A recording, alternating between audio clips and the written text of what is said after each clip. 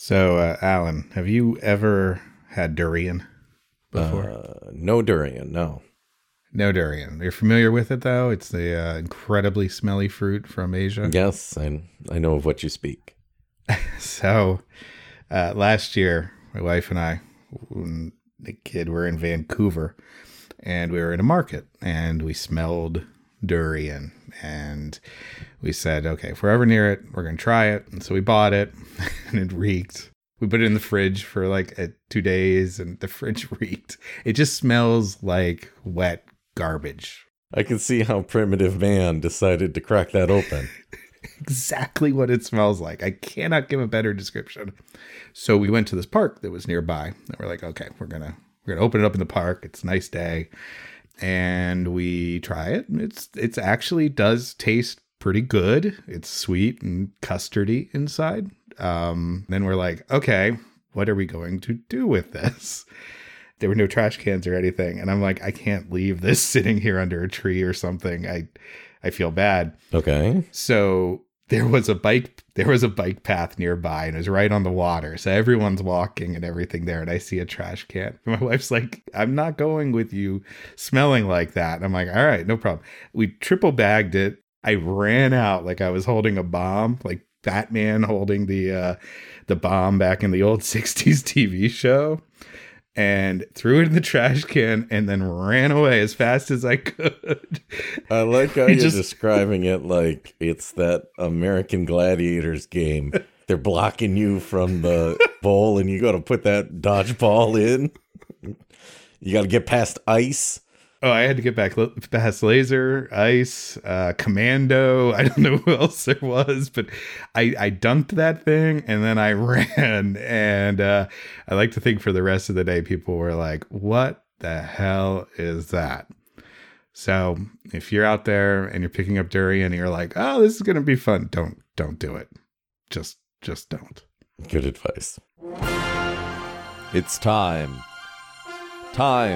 for a thrilling story of romance, adventure, mystery, anything with an expired copyright. It's time for another Interrupted Tale. Hello, and welcome to the show that usually ends, another episode of Interrupted Tales, the podcast where my friend and I take turns reading stories to you, the listener, while the other person constantly interrupts. As always, I am Rob, and I'm joined tonight by my co-host and compatriot, Alan. Alan, how are things going? Great. Thank you for having me on. It's always a pleasure to be here, Rob. I appreciate it. We're going to spend the first 15 minutes talking about your new book, and then the next about politics. You ready? Great. My book is about politics. Well, actually, this week we have a stirring tale of romance all the way from the Isle of Man. It's from 1905, from a book called 52 Stories for Girls. Should have been from the Isle of Women then. Well, it's also edited by Alfred H. Miles, so I kind of doubt that this was by the girls for the girls. It's a little tale called Twixt Life and Death, a Manx story. Bugfoot. I learned that Manx is not just a cat. It's a term for people from the Isle of Man. Right. And it's by somebody named Clucas Joran, which is not spelled Joran, but I did the research. Great. Wow. Classing up the podcast. So I think it's time now for everyone to curl up in your favorite chair and grab a drink while we read you this week's tale.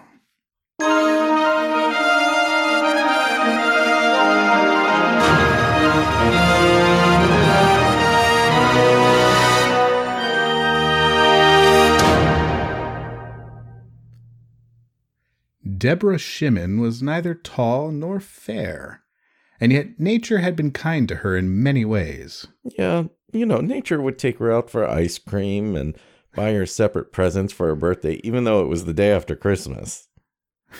That's very good of nature. She had wonderful eyes, large, dark, and full of mute eloquence. Is that how eloquence works? The best kind of eloquence. Understated, muted, just kind of there. Hold on, sorry. I'd like to point out, mute is a little bit degree farther than muted.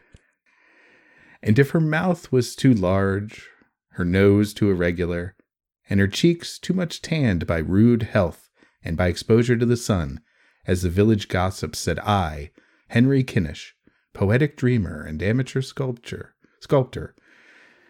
thought she had a symmetry of form and a grace of movement which wrought her whole being into harmony and made her a perfect example of beauty with a plain face. But I feel like we're getting off track. So back to me, Henry Kinnish.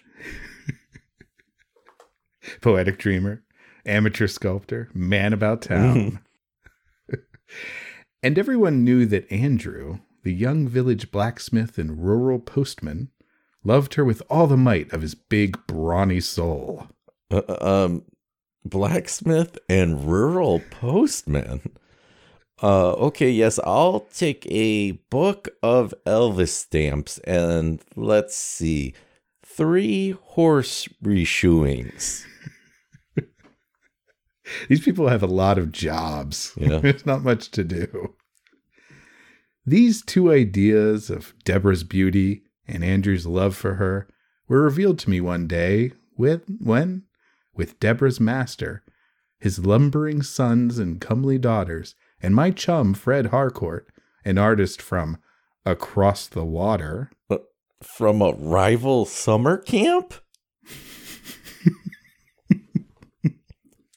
We were cutting some early grass in May, just before the full bloom of the gorse had begun to fade from the hillsides and from the tops of the hedges, where it had made for borders of gold for the green of the fields all the spring. A soft west wind, which blew in from the sea, made waves along the uncut grass to windward of the mowers, and played around the skirts of Deborah, making them flutter about her, while the exertion of the haymaking occasionally let loose her long, strong black hair. Oh, haymaking. Was she a featherweight? I mean, I know it's not polite to ask a lady her weight class, but welterweight? Bantamweight? Cruiserweight? I like where this is going. A lot of men do. But the face of Deborah was sad, for the village policeman had laid a charge against her before his chief to make her account for her possession of a large number of seagulls' eggs. No, not seagulls. That's a gateway egg, Rob. To take, what's next? Goose eggs? Oh, gosh. To take which the law of the island had made a punishable offense by an act of Tynwald passed to protect the seafowl from extinction. To better preserve the native fauna, including all varieties of flying rats, especially ones that shit all over everything. It's the reason why Save the Seagulls is not a popular charity in this country. The eggs, all fresh and newly taken from the nests, had been found on Deborah's dressing table. How do they know? Yeah, Chief, I cracked them all open. Every single one as fresh and tasty as the day they were laid. I'm just doing it for the investigation, Chief. But Deborah indignantly denied all knowledge of the means by which they had got there. There was a mystery about it to every one, for fresh clutches were seen there every morning, and the innocent Deborah made no attempt to conceal them. Where, then, could they come from, but from some nests of the colony of seagulls which lived in the houghs that dropped down into the sea from Raby Hills? I mean, I'm not saying the Brentwood police, but draw your own conclusions. Those body cams are going to show something. But no woman, young or old, could climb the crags where the gulls had their nests.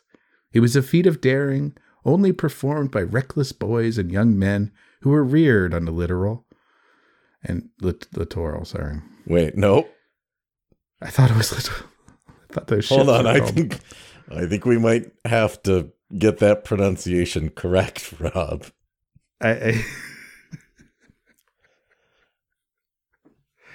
Is the littoral on the reared? Reared on the littoral. I know her name. Her name rhymed with littoral. Okay, but I can't quite think of what it was. Why don't we continue? And who were strong and spirited Craigsmen by inheritance and by familiarity with the dangerous sport of egg collecting among the giddy heights of precipices on which, if they took but one false step, they might be hurled to certain destruction below. For it would be like a woman climbing Mount Everest, which I, Henry Kinnish, knows could never happen unless I Google it in 418. Women don't read anyways. What's that? 52 stories for girls? Sure, I've got one.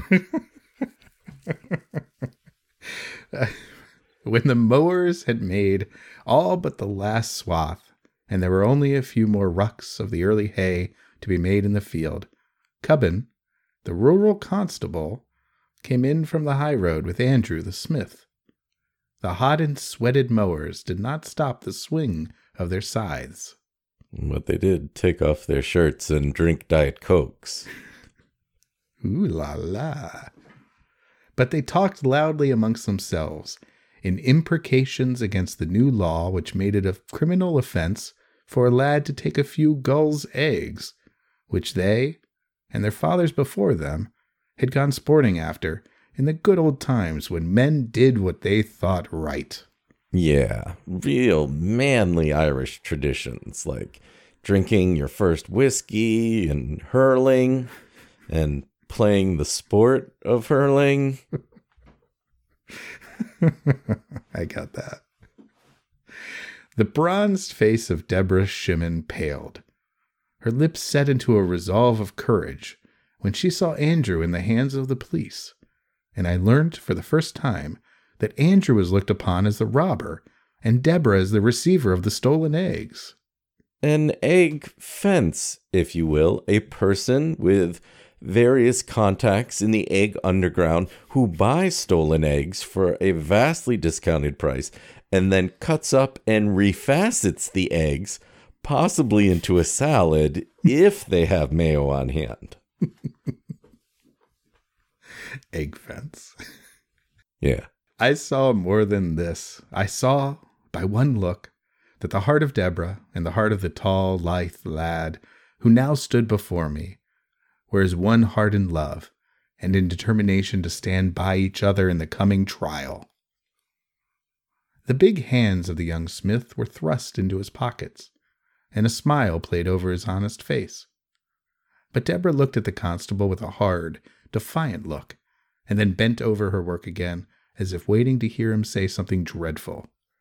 The pacing on season 7 of Game of Thrones invalidates any sense of realistic plotting.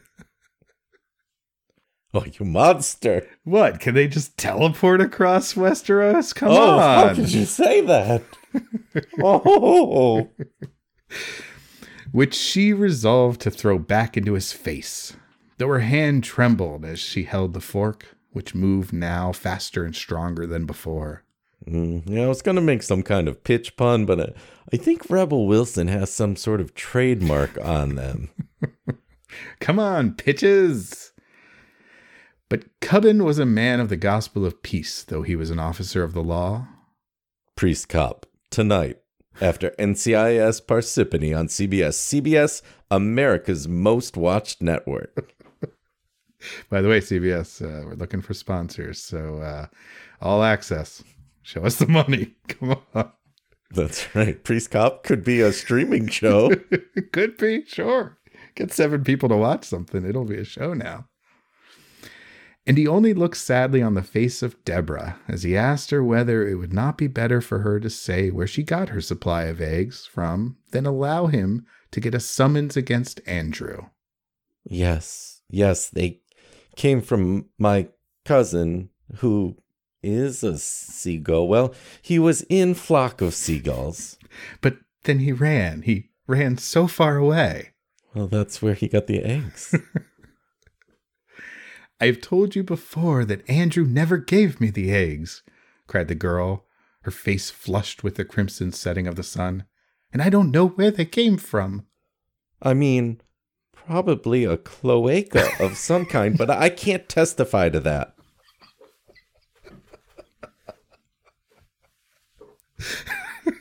Probably. It's cloaca. I can't say anything different, and I wish you would not trouble me, Mr. Cubbin. Fred and I called Cubbin the constable to one side and asked him to allow us a day or two to solve the mystery of the eggs. Yeah, these Sue Grafton, the poet and the painter mysteries are just flying off the shelves. They're just so relatable. S is for seagull eggs.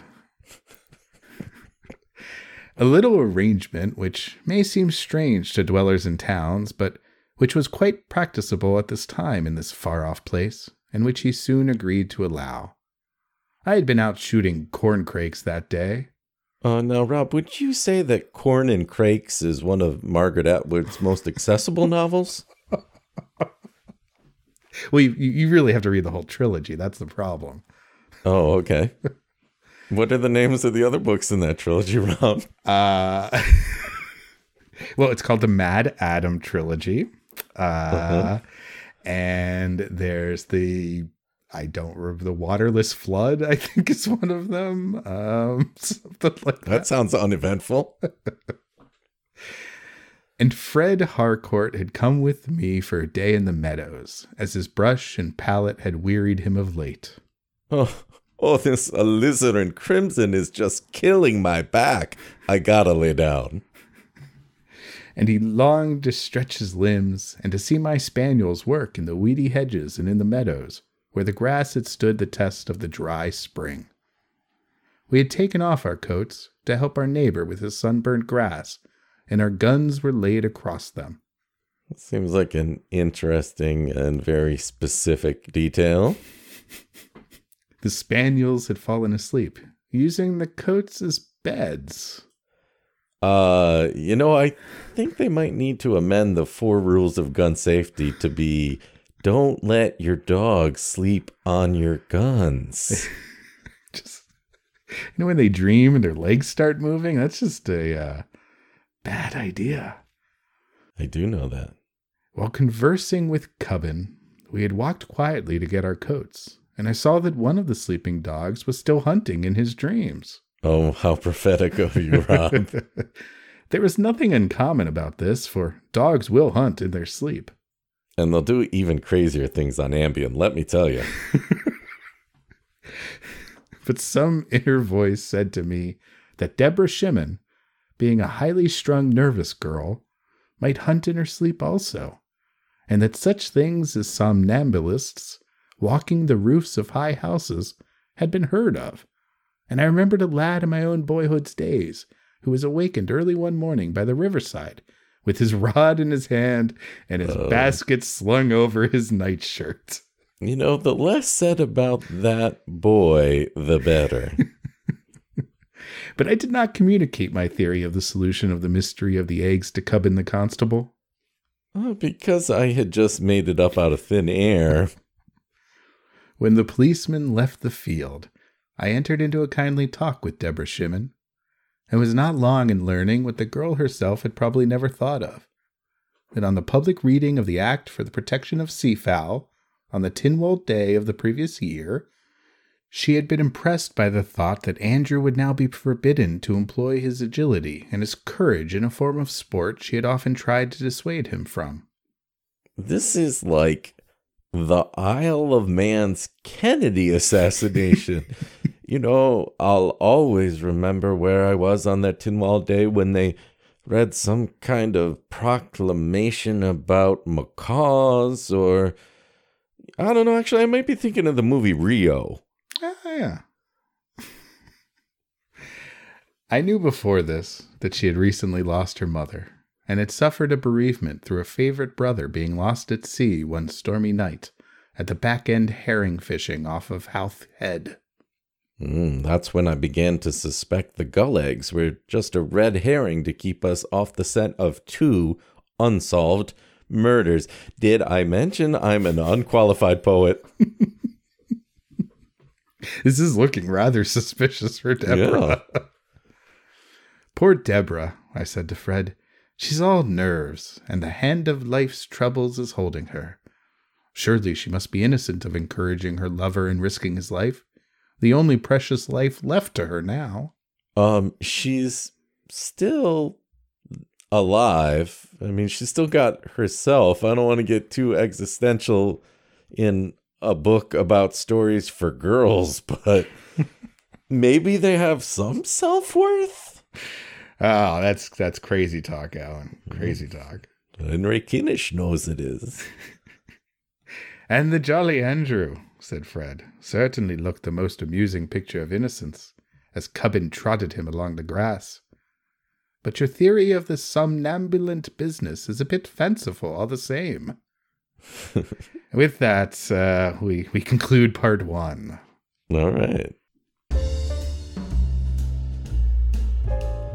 Alan, been thinking about asking our listeners, popping them the big question. Okay. It's not an easy one. I think now is the time for us to both get on our knees and look deep into our listeners' ears and ask them sincerely and with conviction, will you rate and review us on iTunes? Okay, we're on our knees. Where are their ears? They're going to have to bend down too. Everyone get on your knees.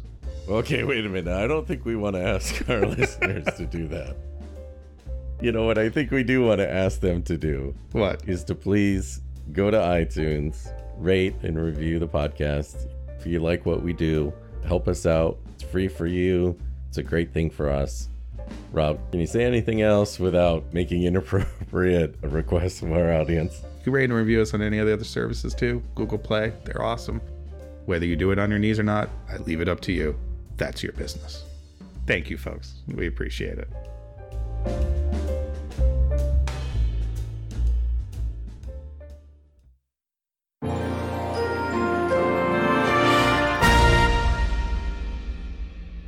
Part 2.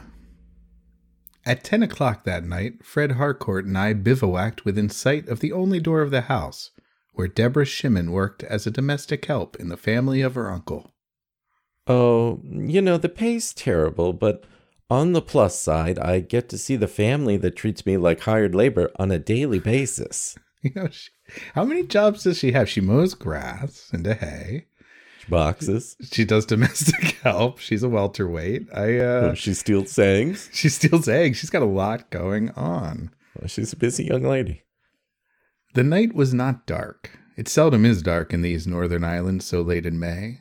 But there was a light of the moon at its first quarter, and a glint of some stars shone down upon us as we hearkened to the stillness of the air and to a frequent movement of a tired horse in the stable. Zumba.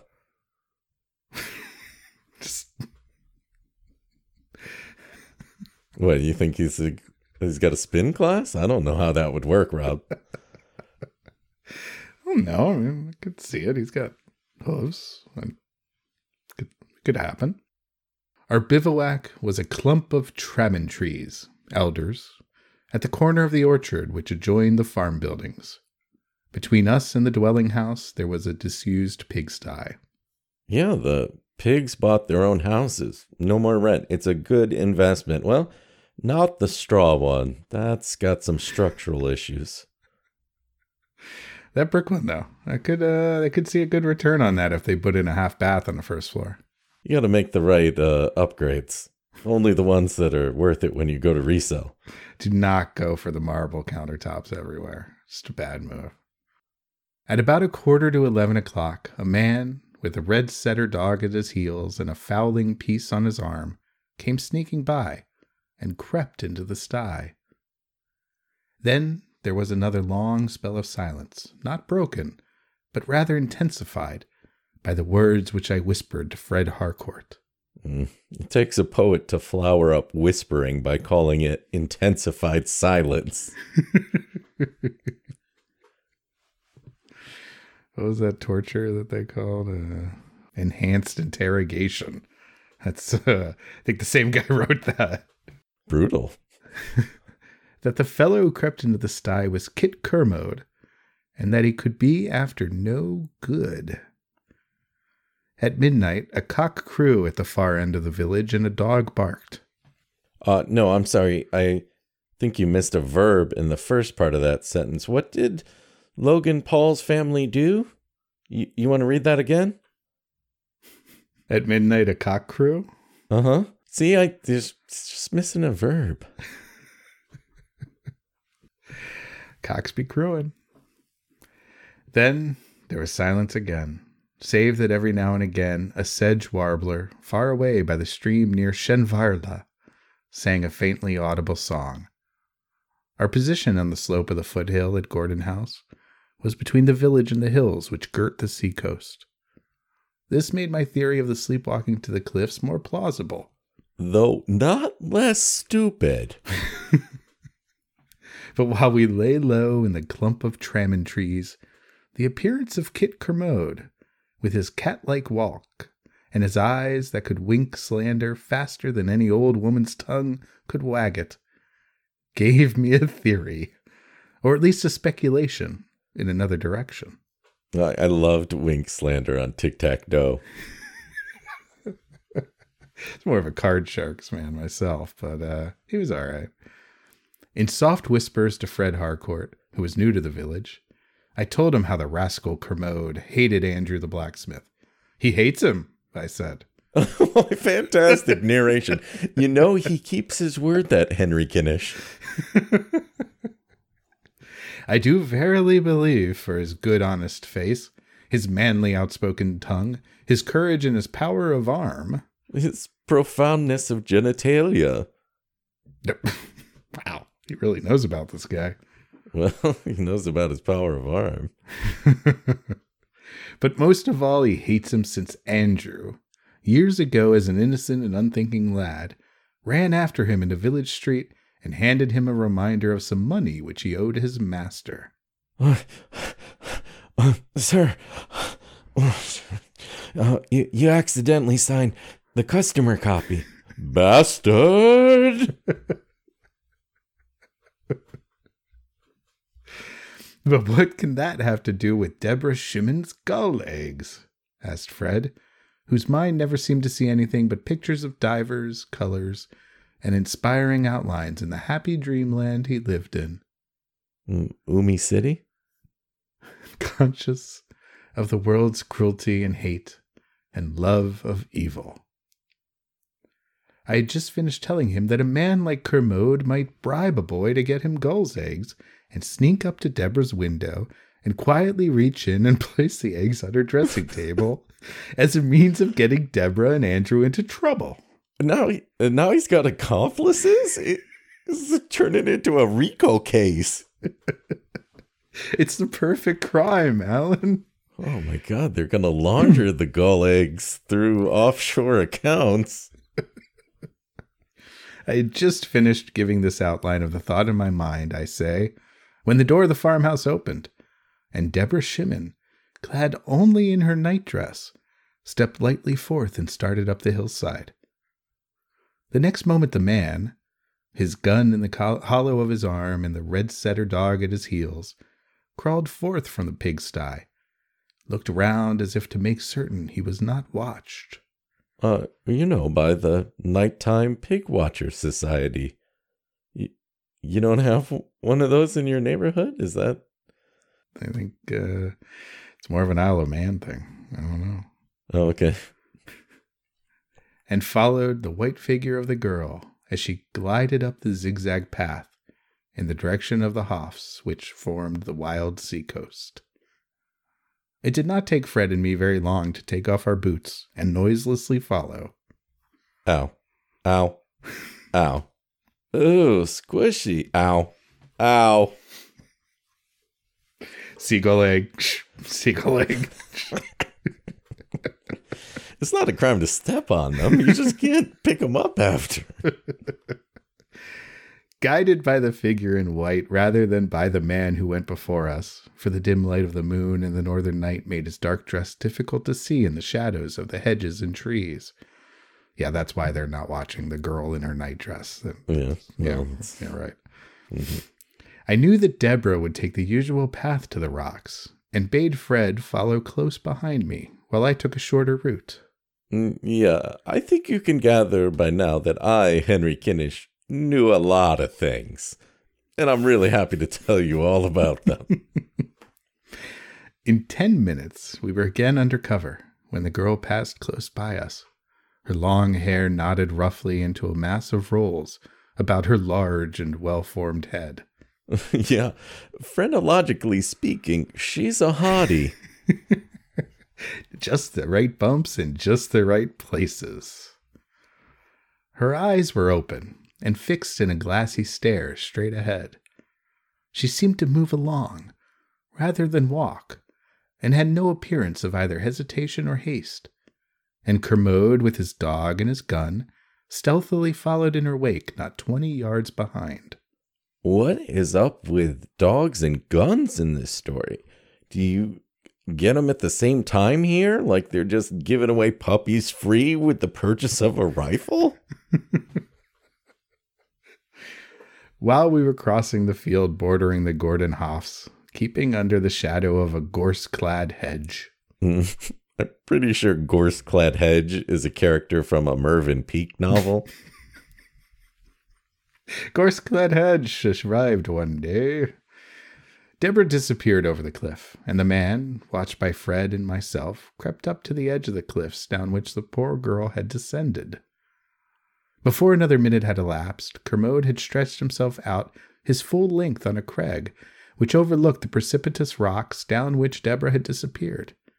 We then secured the cover of a mound, not 30 feet away from him. The dog gave a low whine when he saw the head of his master craned out to watch the movements of the white figure descending the rocks, and then all was quiet as before. Fred's suspense and anxiety for the safety of the girl was apparent in his hard breathing, but my own were inconsiderable, for I knew that if undisturbed by any noise unusual to the night, or any interference by the fellow who now held the future happiness of Andrew the smith in his hands, she would climb safely up the Hoff and make her way home to bed, all unconscious of the awful position she had placed herself in. Everyone knows that rock climbing is 100% safe if you're asleep, Fred. Yeah. Get with it. Stop breathing. All the best free climbers do it. Asleep. Yeah. Wicked as I knew the man to be, I did not now imagine that he had any other intention in watching around the house than to try to discover Andrew paying a nocturnal visit, with some gull's eggs for his sweetheart. This would have been a mean enough act, but it seems a small thing beside the cruel and murderous deed he would have committed, but for the providential presence and prompt action of Fred Harcourt and myself. Because we were going to challenge him to an impromptu slam poetry contest? I was going to say that's a standard duel in the Isle of Man. Slam poetry. Sir, I could be your second. I have mastered the flowery language. Fred and I lay low. Now, gentlemen, remember, it is only to the first quatrain. No further. We don't want any deaths.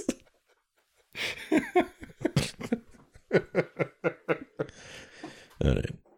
Fred and I lay low, with our chins resting on our hands, not daring even to whisper. Okay, but what if we silent whisper, though? No, never mind. What? I can't hear you. You're whispering. I said, oh, no, stop resting your chin on your hand. I can't understand. The dog whined a little now and again, and we heard the subdued cries of seagulls as they flew off, alarmed in the darkness over the sea. Still, Deborah did not make her appearance on the top of the cliff. It seemed a long time that we lay and watched thus, but it could not have been so long as it seemed. I don't know. It seems like a pretty long time.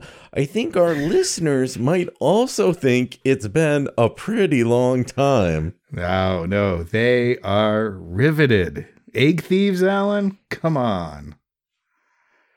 Then Kermode, without raising himself from watching the climbing girl, reached back for the gun which he had placed on the ground by his side. He raised it to the level of his face, resting his left elbow on the ground, and I heard the click of the hammer as he cocked it. Then I saw his thumb and finger go into his waistcoat pocket. Oh no, good Lord, he's reaching for a second gun or... what's happening?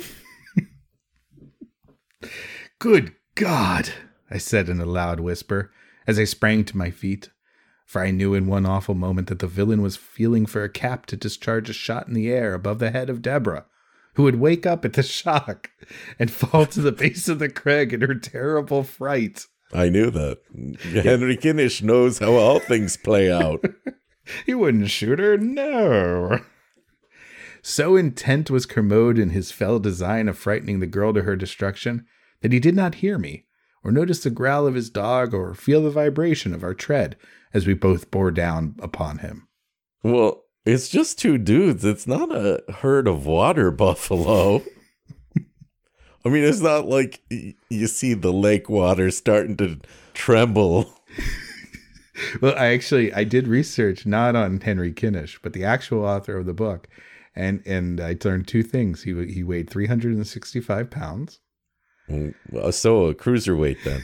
And he was an excellent swimmer. Oh. So Henry Kinnish might have come after him and might have been a little pounding. That's all I'm saying. Okay.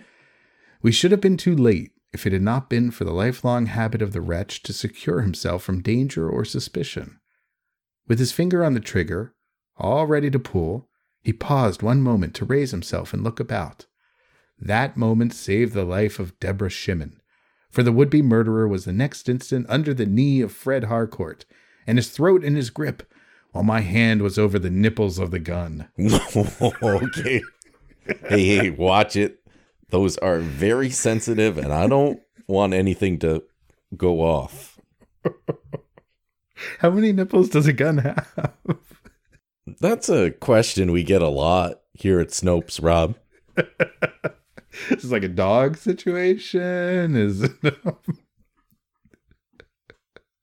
While we were all on the ground together, and the setter dog had a hold of Harcourt's leg, the tall form of Cubbin the policeman bent over us.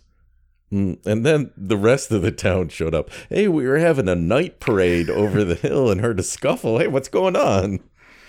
I had lowered the hammers of the gun and thrown it to one side to grasp the dog, for Harcourt would not let go his hold of Kermode's throat lest he should shout and wake the girl. Gag Kermode, I said to Cubbin, as I hit the dog just above the snout with a stone, killing him by one blow. What the fuck? Dude, no. What? There's one thing you never do. You don't kill the dog in the story about seagull egg theft. Oh. Wow. Yeah. 52 stories for girls, ladies and gentlemen. Then Deborah Shimmin, holding something in a fold of her nightdress with one hand and climbing with the other, came up over the edge of the cliff a few yards away from us. She looked very beautiful as she stepped up on the sloping sward above the Hoff, with the pale moonlight just lighting her airy dress and her face all sad and careworn. 'Cause you just killed a dog. Wow. Still, wow. Leaving Kermode to the care of the constable, Fred and I noiselessly followed the girl home and saw her step over the obstacles in her path as by instinct, turning her face neither to the right nor left. We decided to awaken her before she reached the door of the farmhouse, so that, according to the popular notion, she might never again become somnambulant. Yeah, I hear if you kill the head somnambulist, all the other somnambulists wake up and are magically cured. It's true. It's true. But you also have to bury the head somnambulist back in Romania. And you have to stuff the head with garlic. It's a whole thing. Yeah. With this view, I stepped before her as she approached the door, but was astonished to find that she paused, as if my presence blocked the way, before she yet saw me or touched me. Almost as if my injudicious use of Axe body spray created a physical barrier to women. But there was no misunderstanding the blank stare in her wonderful eyes.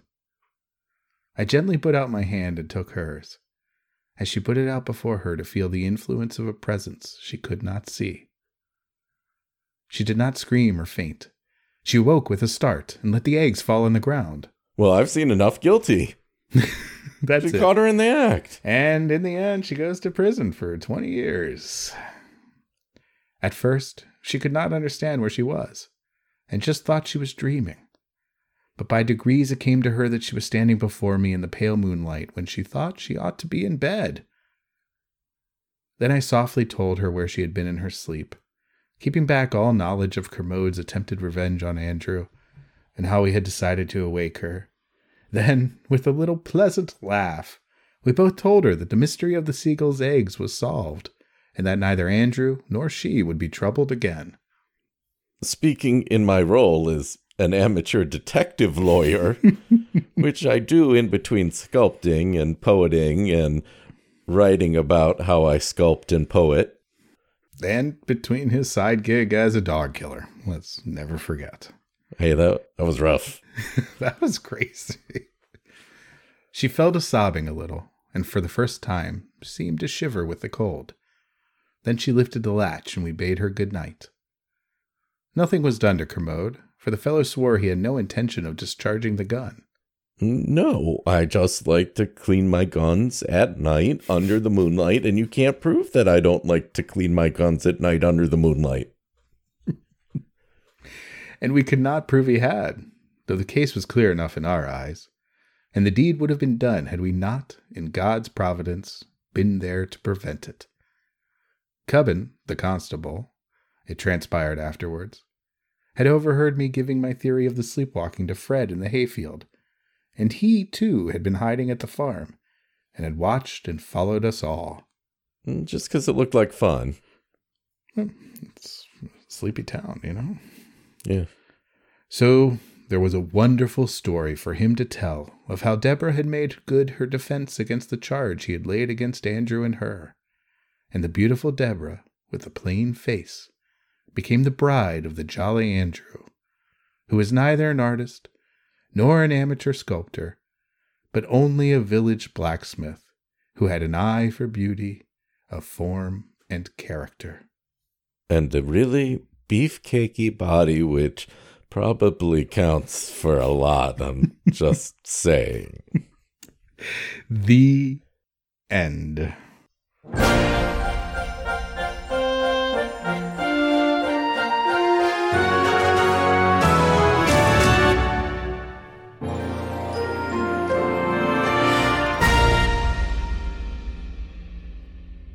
Wow. Well, that one took some turns. It sure was a great story about protecting animals for several pages there. Yeah, there's a good long time where it felt like this was really about saving animals. So, yeah, I got a lot to unpack here. But while I think about this a little bit, Alan, what did you see as the moral of this particular story? It's very plain to me, Rob, and I think I can sum it up in a single sentence. The moral of the story is that seagull eggs are obviously very bad for you. You should probably use a substitute like gulp eaters.